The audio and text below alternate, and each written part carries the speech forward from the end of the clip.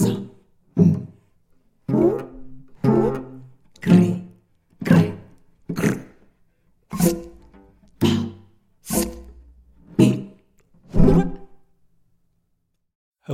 and welcome to the Other Minds podcast. I'm Joseph Bohikian. That was an excerpt of Sedimental by our guest today, Theresa Wong. Other Minds, founded in 1993 in San Francisco by Charles Amirkhanian and Jim Newman, is devoted to championing the most original voices in new and experimental music.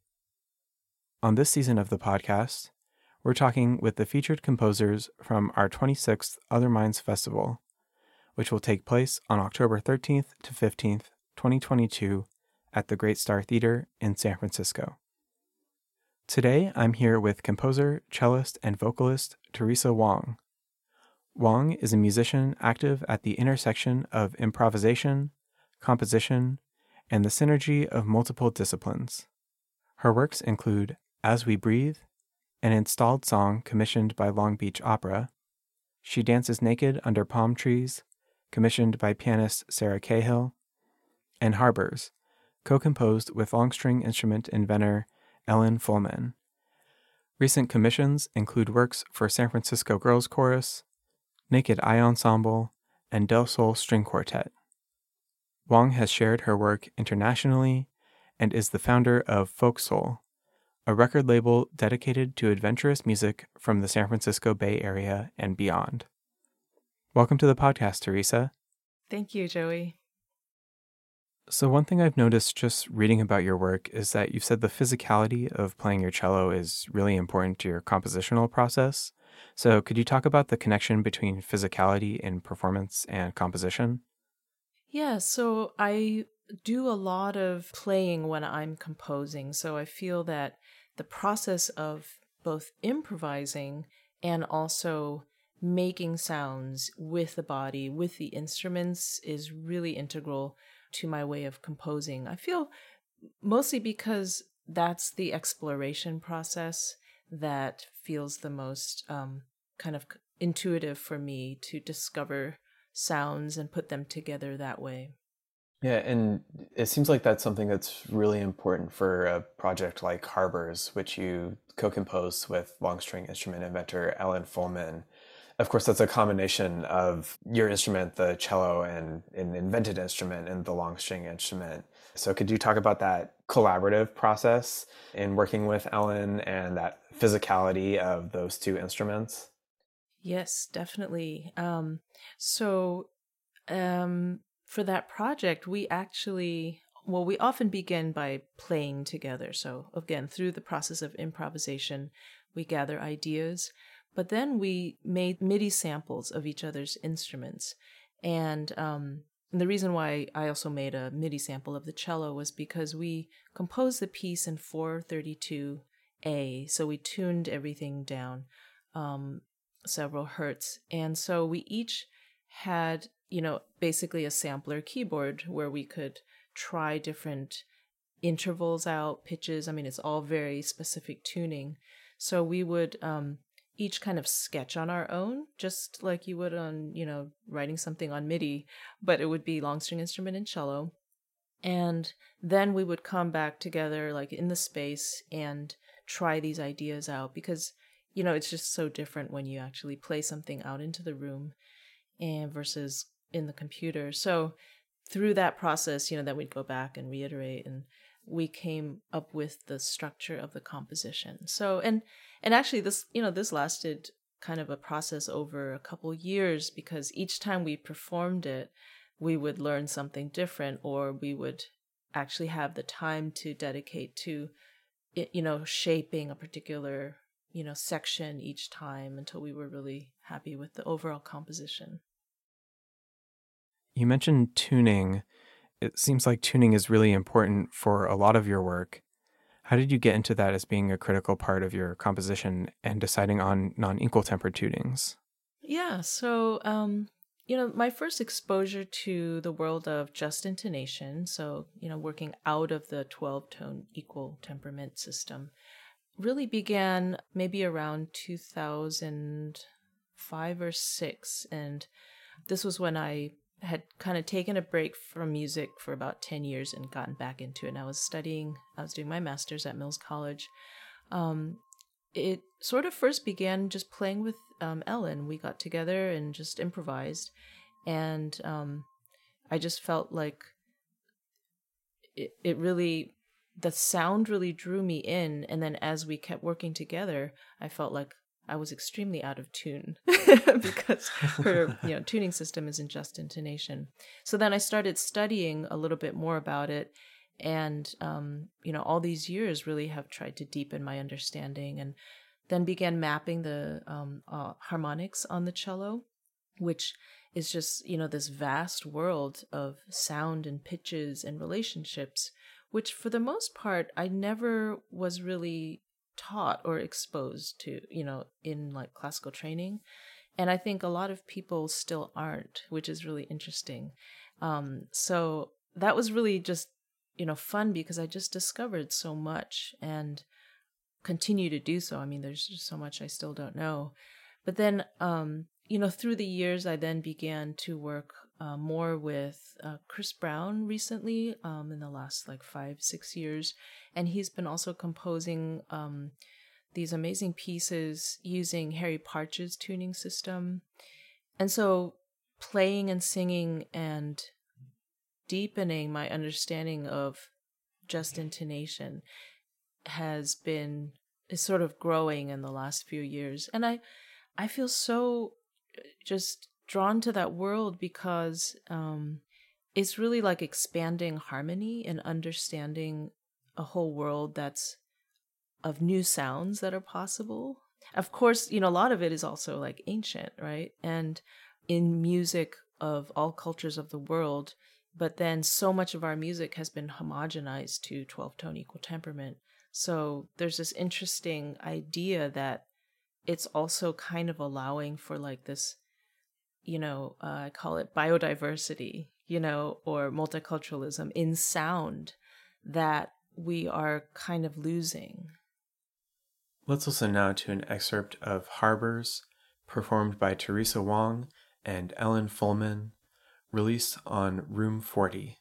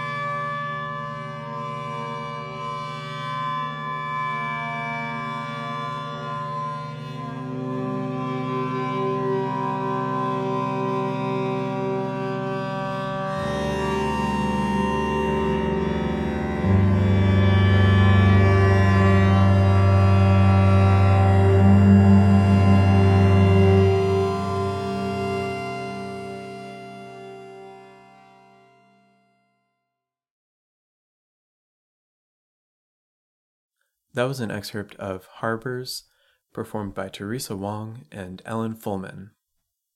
So I'd like to move on to something that's unrelated to cello, and that's your piece As We Breathe, which you wrote for Long Beach Opera.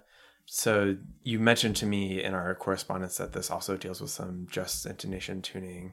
So could you tell us a little bit about that? And I'd be interested as well in the video collage component, because this was presented online as sort of a pandemic project, right? Yeah, that's right. So Long Beach Opera created what they called the 2020 Songbook, and this was commissioned right at the end, like the fall of 2020. And they commissioned several artists to create pretty short, sort of like 3 to 5 minute pieces that was premiered at their gala. And so it was all online, of course. That was really in the, intense middle of the pandemic. And so, in a way, that kind of pushed me into creating this form that I call installed song, which I've had in my mind for years, and I've done a couple renditions of this idea, which is to have the experience of a song not just be music and people performing music, but something that's sculptural, something that's visual, something that's physical. And I had done this during my residency at the Headland Center for the Arts in about, I think, 2009, where I performed a song and it was, embedded in a particular space there, and there was a projection. So you experience this whole kind of, it's sort of like walking onto the stage of an opera, but you're in the middle of it. And there's things that, don't quite make sense, or you can kind of change as you walk through as an audience member. So I just, I think the pandemic, the limitations of obviously not being able to perform live made me think about, well, how would I construct a piece that, even though it's limited to on screen, the piece is a very physical sculpture. I mean, it's the filming of a sculpture that ideally would also be in a space that you could see, and you could see this mobile of paper, you could see the projections. So this is kind of a seed for other pieces that I'd like to develop that can actually be experienced in a space. In those future iterations, could you see that as something where audience members could actually walk around within the physical sculpture and have that sort of 3D element? Yes, for sure. Yeah. I think that would be really interesting, because you write about the intervention of air being an element. I could see that being something where the intervention of air from people walking in the space makes something that would be really cool. Yeah, exactly. That, that you're affecting also the piece as you view it or as you listen, So that's something that I'm currently sort of, in the developmental phase of brainstorming. So this piece, I decided to focus on the breath because that was like in the middle of, like the worst wildfires that California has experienced. And on top of the pandemic, it was just like the breath was just such this central focal point of like all the disasters that were going on. And then on top of that, the Black Lives Matter movement, which, is just all about the breath and, people being suffocated and murdered. And also it was just kind of a way to cope, to like focus on breathing, just to deal with all the anxiety, So I chose a text by a really dear friend, Mercedes Roffé. She's an Argentine poet based in New York City.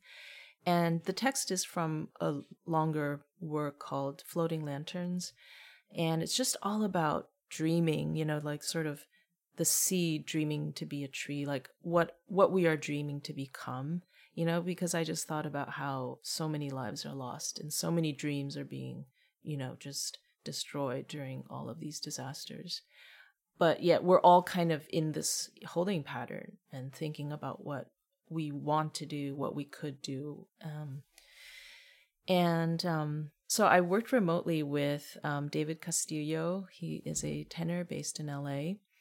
And it was just such a fun process, figuring out how to make this piece remotely, how to do this kind of media construction of it. And he was just so fun to work with. So I wrote it in a tuning system that's also drawn from Harry Parch, and it's his like 11 limit tuning diamond that I use sort of as a guide. And so I composed this melody using those pitches or certain pitches from that diamond, and taught it to David sort of more or less by ear because he hadn't worked in just an intonation before. And so through MIDI and just practicing, we worked on it, and he recorded himself remotely. So just like we're talking now, we had a recording session over Zoom where he had his, recording gear on and a video. So the whole thing had him singing and the video and the audio, and he gave all that footage to me. And then I created another video collage. Now there's also, I do play on the piece. I'm playing a koto actually, which I don't play as like an instrument. I don't really know how to play it properly, but since we have one here, I wanted to play a stringed instrument that I could tune also in just intonation with open strings that I could, play easily. Of course, the cello is harder because you have to finger everything. Sure. Yeah. And so I tuned the 13 strings of the koto to this, particular tuning system. And then I'm improvising on it with drumsticks and plucking and just sort of playing it my own way.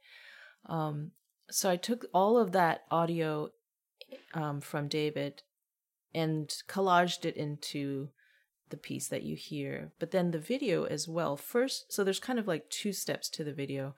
I first collaged it in Premiere to make a piece that would be projected onto the paper. So that collage has, several of his faces singing. And then I also collaged in like data maps from COVID and the air quality control maps, that we were all glued to for those several months. And then also a picture of George Floyd. And so then that collage got projected onto a paper mobile, basically, that I made. And it's really, maybe like 3 feet by 2 feet or so. And this collage was hanging, and when I projected that film onto it, then the air in the room would, move the paper. And it just became this really kind of mesmerizing way of, in a way, like video manipulation, but it was just purely physical. And so you would see like the image disappear and reappear, and sort of this idea of fragmentation that, we were all feeling during the time is kind of embedded in that look. Yeah. So then that was filmed, and then that's what the video that's online, that's what you see. So, yeah. Yeah, that's really interesting. Let's listen now to an excerpt of As We Breathe, performed by David Castillo and Theresa Wong.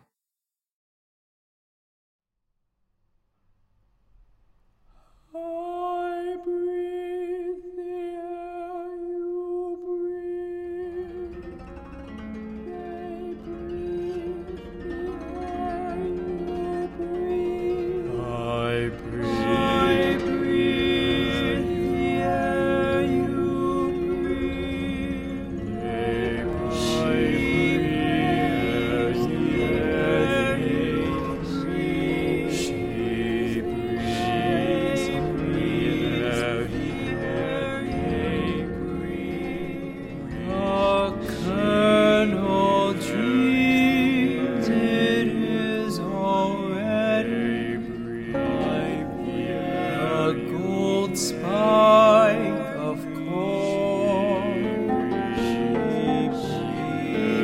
A kernel dreams it is already a gold spike of corn.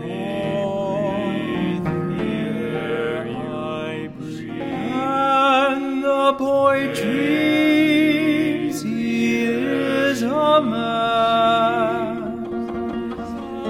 Evil dreams it passes unnoticed. And goodness that it plays a hand and will.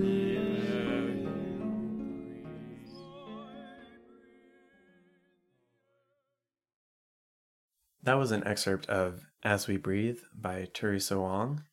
So, Theresa, you have a new album coming out on your record label Folk Soul called Practicing Sands, and you're playing cello and singing. Could you tell us a bit about that new album? Yes. So this album, I guess I can say it's been a long time in the making, but right before the pandemic started, I was going to go into the gym of the Headland Center for the Arts and record the solo material that I've been developing. I mean, I've been developing it intensely for like the year before that, but more, I could say it's many years of developing just this personal vocabulary on the cello and the voice. So when the lockdown started, I obviously couldn't go into that space. And so I decided just to give it a try and, start to record it on my own. Of course, we had no idea how long that would last and all that kind of stuff. So in the very first couple months of the pandemic, I just began by studying microphone recording techniques. And I totally fell in love with this. Didn't realize I would get so into this process. So just watching videos online, I took an online course on recording. Fortunately, Ellen and I have many microphones at home because her instrument is obviously impossible to bring into a studio. So we both have a good set of microphones.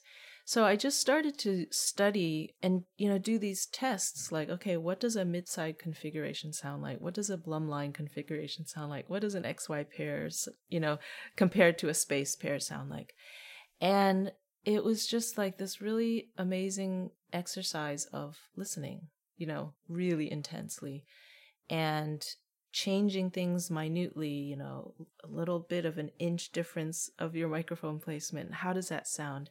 And I think the reason why I was just so eager to like discover how this all worked for me is that as a cellist, I'm holding my instrument. I'm really like hugging my instrument. And then when I sing, that's my body as well. So I feel just so connected to the physical vibration when I perform. And yet it's been so hard to convey that often to an audience, because I think it's such an intimate and like physical experience for me that simply like, for example, putting it through an amp or putting it through stereo speakers, it just completely changes that physical experience. You're suddenly getting these like very directional waves coming at you from two boxes rather than this ambient physical three-dimensional experience. So when I was studying on this recording techniques, I just wanted to try. It's always like maybe a Sisyphus pushing up a stone up the hill, but try to capture what that kind of sensation is that I'm experiencing. And it's it relates directly to composition. It's sort of like how you're composing with the way you capture a sound, or in the live event, how you amplify a sound.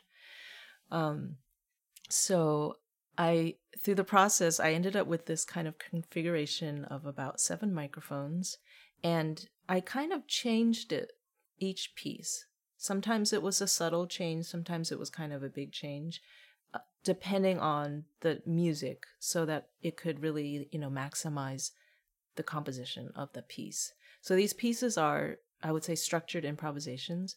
I have very kind of specific things that are determined, like tuning or technique or timing. But then within that, a lot of it is very open and improvised.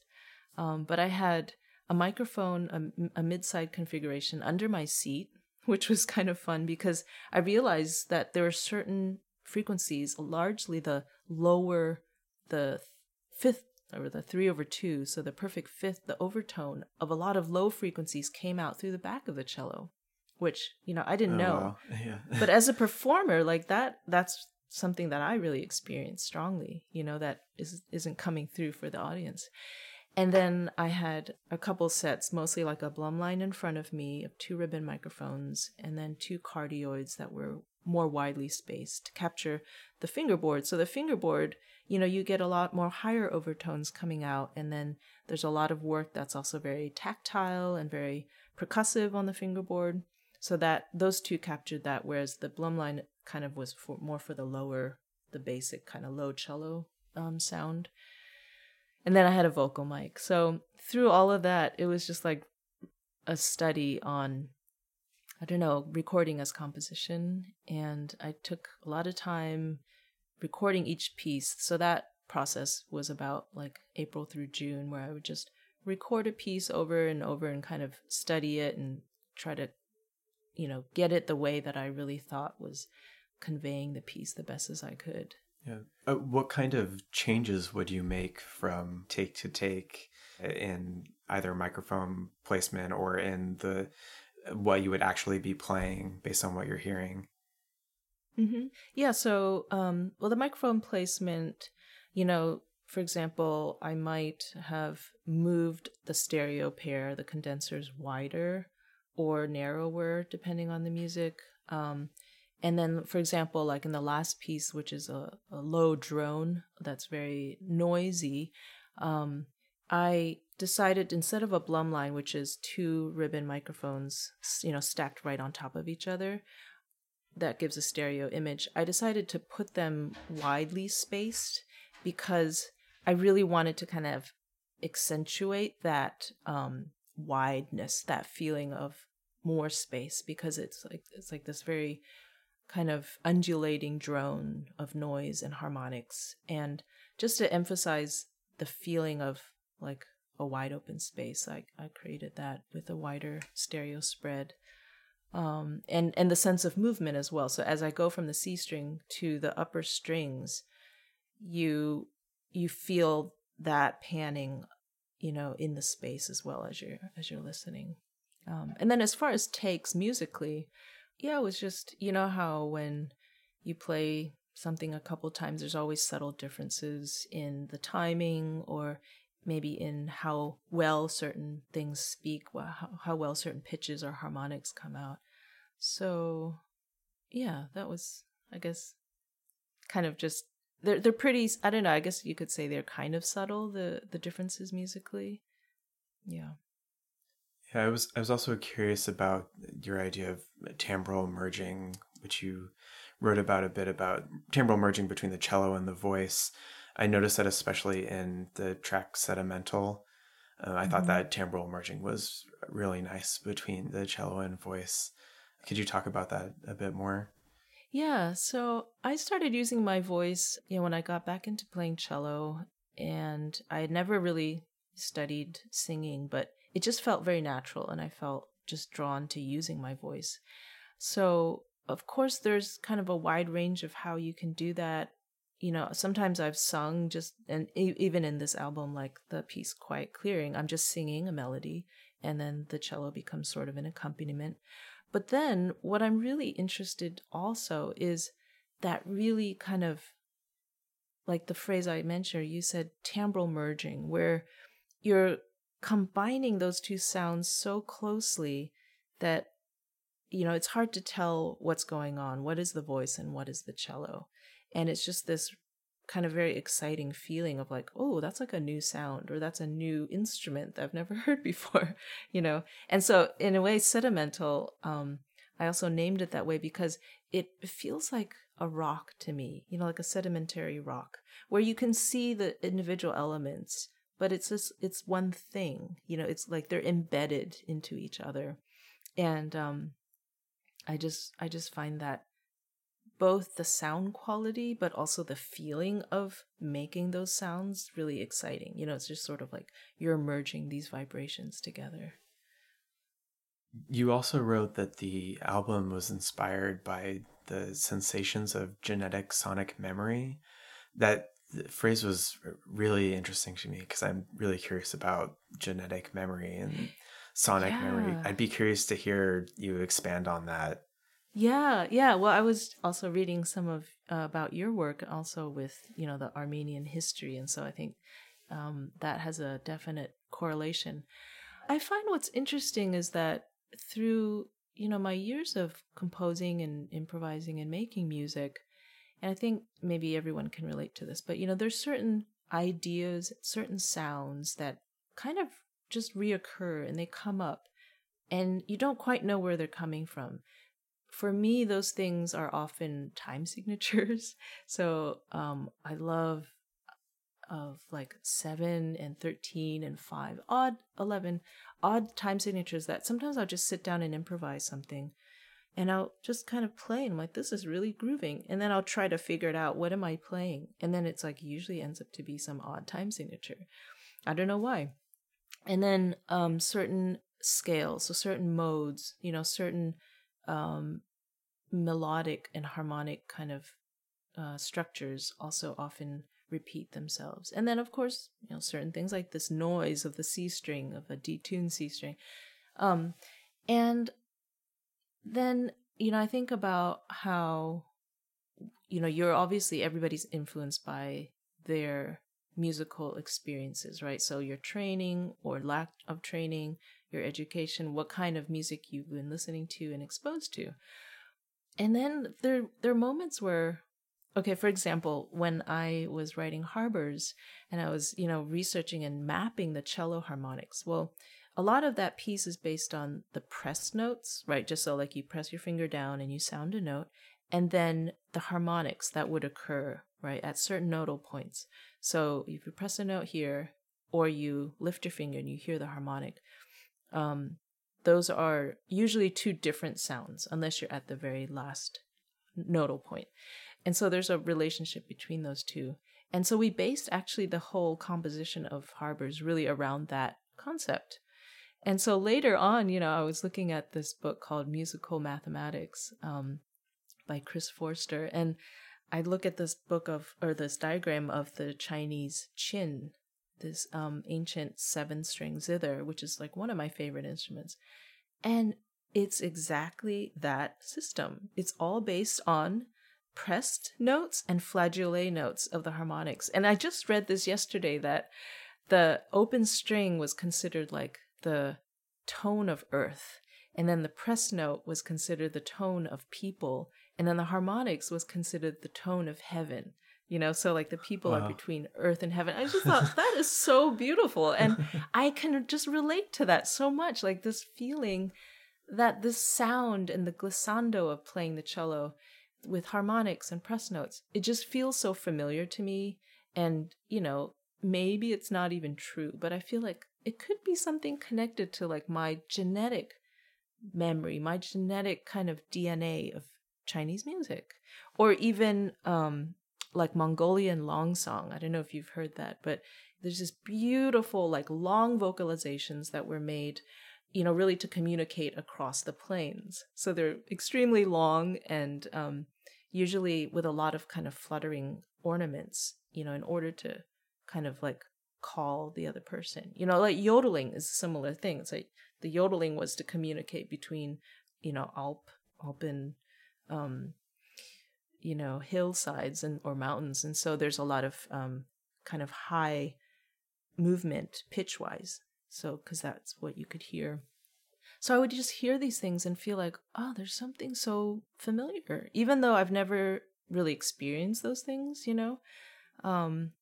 But don't you think that if you can inherit, let's say, like, your ancestors' knack for, math, or another ancestor's knack for, art or business, that somehow we're also inheriting like musical information genetically? I certainly think there could be something to that. I've been trying to do research on that, and I haven't come up with concrete information, but based on my experience, I think there could be something to it. Yeah. Or just sort of in general, like, why do certain cultures have certain rhythms, right? Or certain scales versus others. So I think that's just a really fascinating thing to think about. I'm sure people have done more research, but it's just a feeling I have. Yeah, that's great. Let's listen now to an excerpt of Sedimental from Theresa's new album, Practicing Sands, available September 14th on her record label, Folk Soul.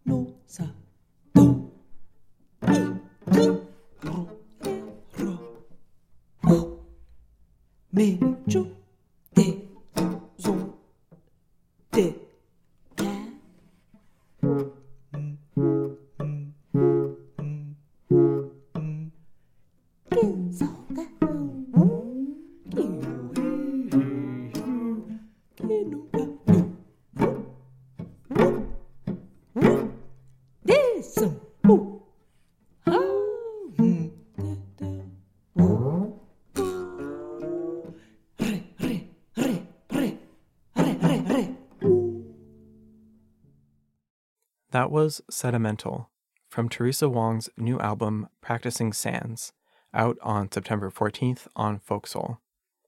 You can hear Theresa perform at Other Minds Festival 26 on October 13th, 2022 at the Great Star Theater in San Francisco. Thank you, Theresa, for joining me today, and thanks everyone for listening. Thanks so much for having me, Joey. This has been an episode of the Other Minds podcast, brought to you by Other Minds. Our 26th festival is October 13th to 15th, 2022 at the Great Star Theater in San Francisco. Until next week.